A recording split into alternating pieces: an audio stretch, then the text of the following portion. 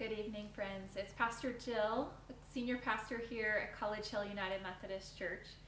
My pronouns are she, her. I want to welcome you to this longest night service. We're grateful to be able to join together virtually, even though I know that I join many of you in having a heavy heart and some extra sadness that we're not able to be together in person. But we appreciate your understanding with the inclement weather and wanting to keep everyone safe tonight.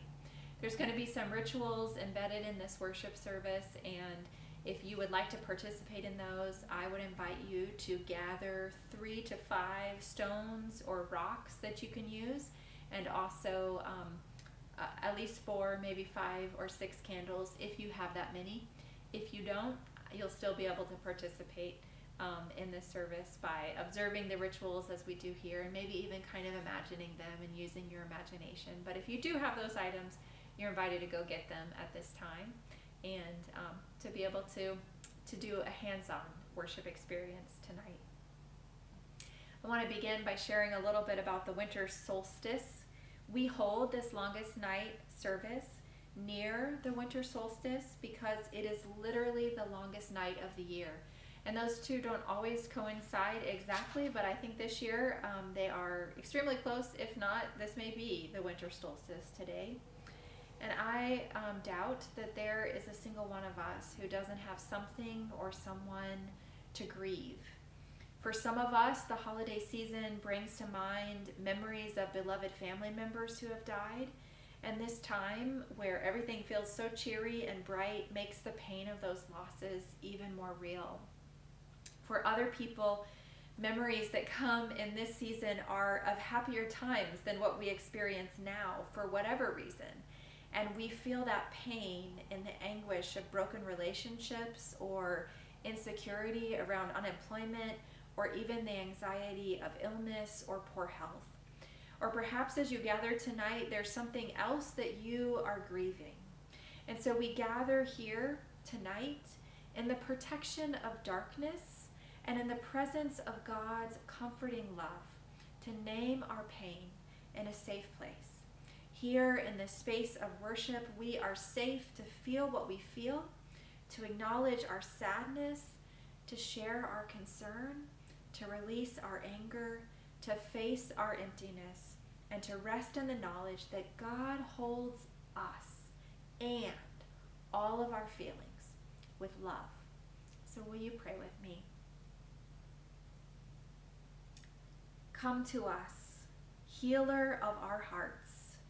Walk with us through our sadness. Help us to remember the way the darkness of night sky erupted with singing as the angels proclaimed peace for the shepherds. In this service tonight, may we receive peace as we rest in God's embrace. May it be so. Amen. Tonight I want to first share with you a story of Christmas. But this is the story of Christmas from Matthew chapter 2, verses 13 through 18. And this is a journey that ends in weeping. You see, the story of the first Christmas that is told by Matthew is not really a happy story. It is a story about life in the real world with feelings as high and low as the mountains and valleys. Mary of Nazareth, who is betrothed to the carpenter Joseph, discovers she is pregnant. We know this part of the story. And Joseph does not want to embarrass Mary, so plans to end the relationship privately. It was not an easy time for the couple, either within their relationship or in the world around them. Their country was under Roman occupation, and King Herod, who ruled Palestine for the Romans, was known for his cruelty. So these are not ideal conditions for bringing a child into the world. Nevertheless, Jesus is born in a stable in Bethlehem, but in the midst of Mary and Joseph's joy over the safe birth of their son Jesus, a new crisis looms. Upon hearing that the Magi from the east are searching for a newborn king to worship, King Herod orders the death of all children under 2. And so this small family has to flee under the protection of the darkness of the night sky to arrive safely in Egypt as refugees. And so hear these words from the Gospel of Matthew chapter 2 that tells of their journey and the weight of their sadness. Now after they had left, an angel of the Lord appeared to Joseph in a dream and said, "Get up, take the child and his mother and flee to Egypt, and remain there until I tell you, for Herod is about to search for the child to destroy him." And Joseph got up and took the child and his mother by night and went to Egypt and remained there until the death of Herod. This was to fulfill what had been spoken by the Lord through the prophet, "Out of Egypt I have called my son." When Herod saw that he had been tricked by the wise men, he was infuriated, and he sent and killed all the children in and around Bethlehem who were 2 years old or under, according to the time that he had learned from the wise men. Then was fulfilled what had been spoken through the prophet Jeremiah. A voice was heard in Ramah, wailing and loud lamentation, Rachel weeping for her children. She refused to be consoled because they are no more. Can you imagine what these young parents might have been feeling? They ended up giving birth alone and far from home. And while they were still adjusting to having a newborn, they are forced to migrate under much fear and duress. Many children are being killed. They are weeping. Their family is weeping. Their community is weeping.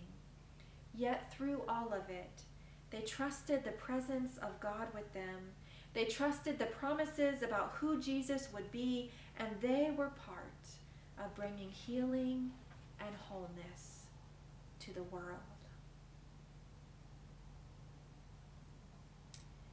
Next, I want to share with you a story from the Hebrew Bible, the story of Jacob, from Genesis chapter 32, verses 24 through 31, and chapter 35, verses 1 through 3. This is a journey that ends in remembering God's presence. The story of Jacob tells about how he is fleeing from his brother, and he comes to a place to rest, but instead he ends up wrestling all night with an angel of God. Jacob rises the next morning and asks the angel to give him a blessing, and the angel gives Jacob a new name, Israel, to mark his night of struggle and the dawning of a new day. Later on, God asked Jacob to settle in Bethel and build an altar there with rocks to mark the way that God was present in his distress and every day since then. So hear the story from Genesis chapters 32 and 35, selected verses. Jacob was left alone, and an angel wrestled with him until daybreak. When the angel saw that he did not prevail against Jacob, he struck him on the hip socket, and Jacob's hip was put out of joint as he wrestled with him.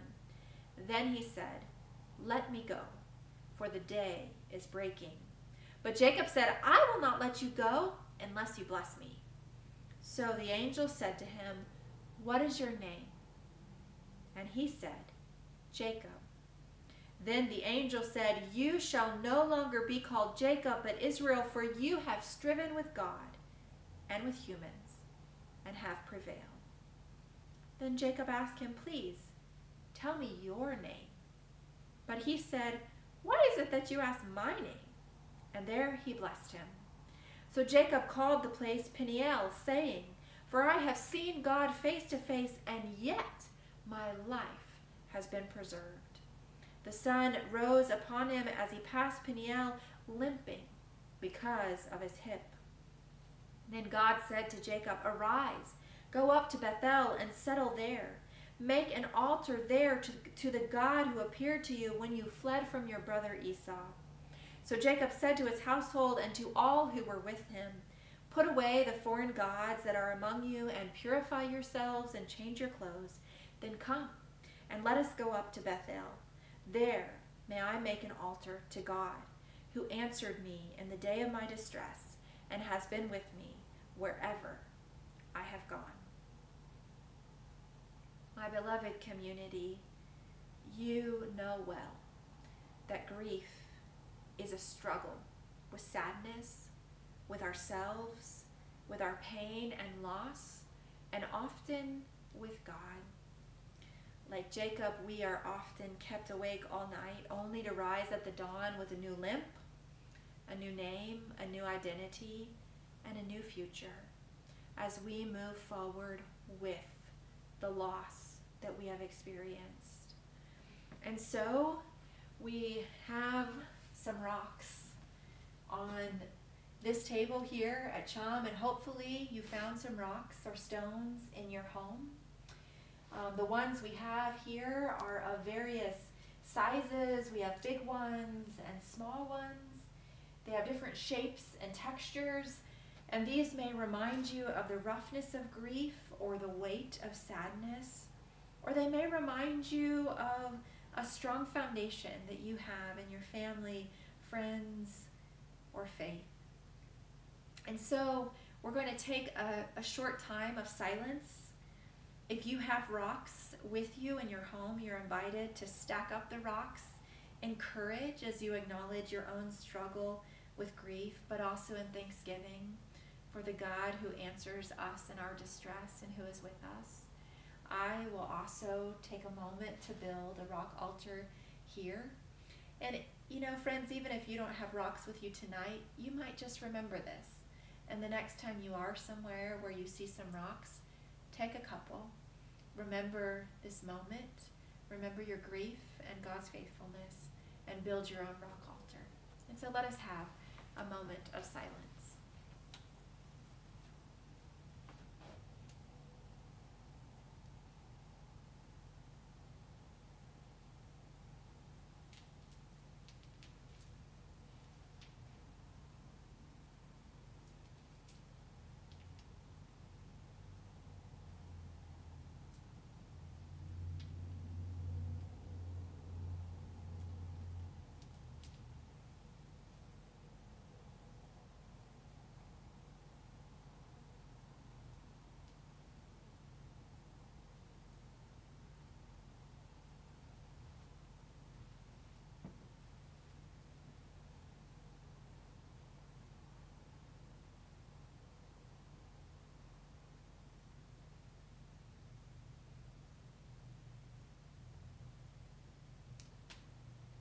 Our last story gives us a glimpse of healing and hope.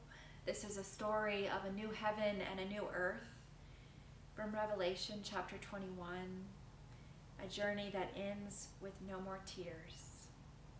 The revelation given to John of a new heaven and a new earth remind us of hope when all seems lost, of the amazing gift of incarnation of God with us, and of the day when God will wipe every tear and crying and pain will be no more.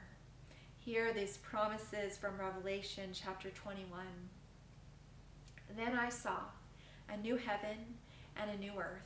For the first heaven and the first earth had passed away, and the sea was no more.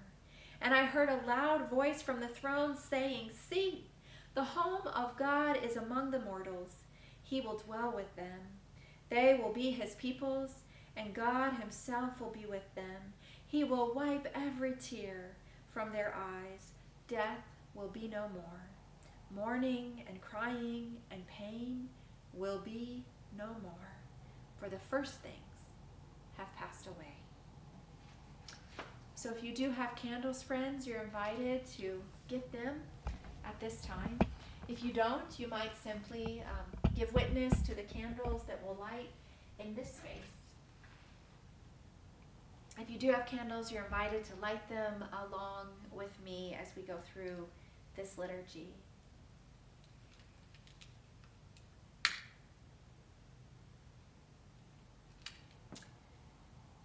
This first candle we light to remember those whom we have loved and lost. We pause to remember their name, their face, their voice, and the memory that binds them to us in this season.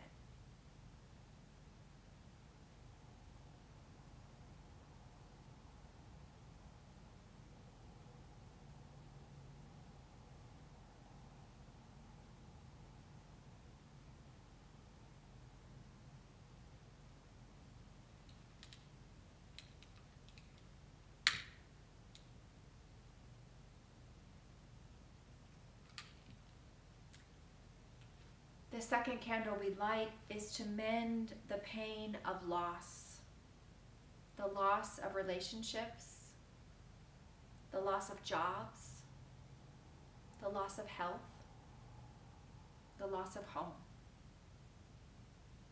We pause to gather up the pain of the past and offer it to God, asking that from God's hands we receive the gift of peace.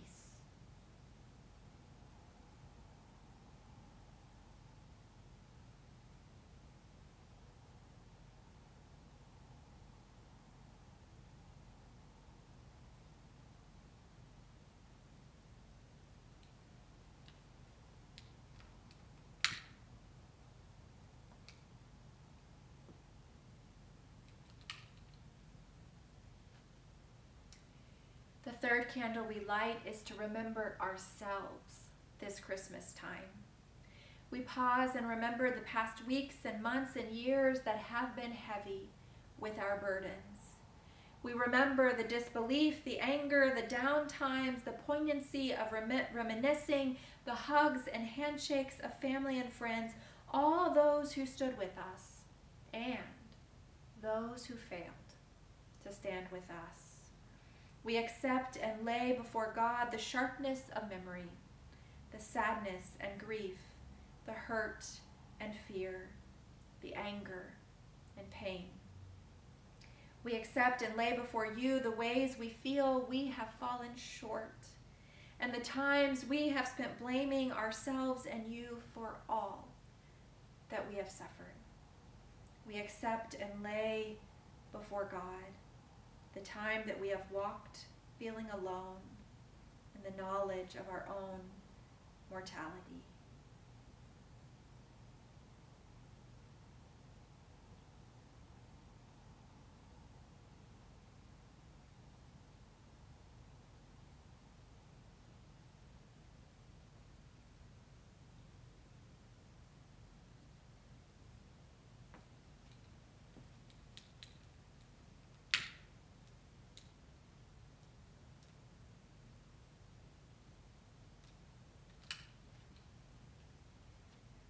We light the fourth candle to remember faith, the gift of hope that God offers us in the stories of Christmas that begin in abandonment, insecurity, and humbleness in a time of war and in a poor stable.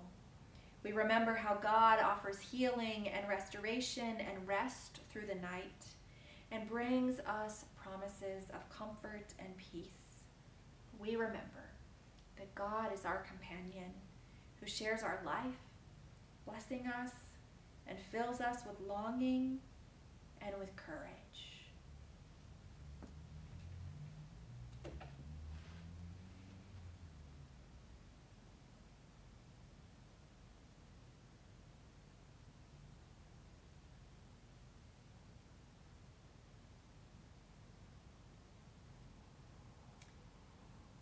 In this final moment of silence, you're invited to light an additional candle or candles to represent your own loss or your own healing journey.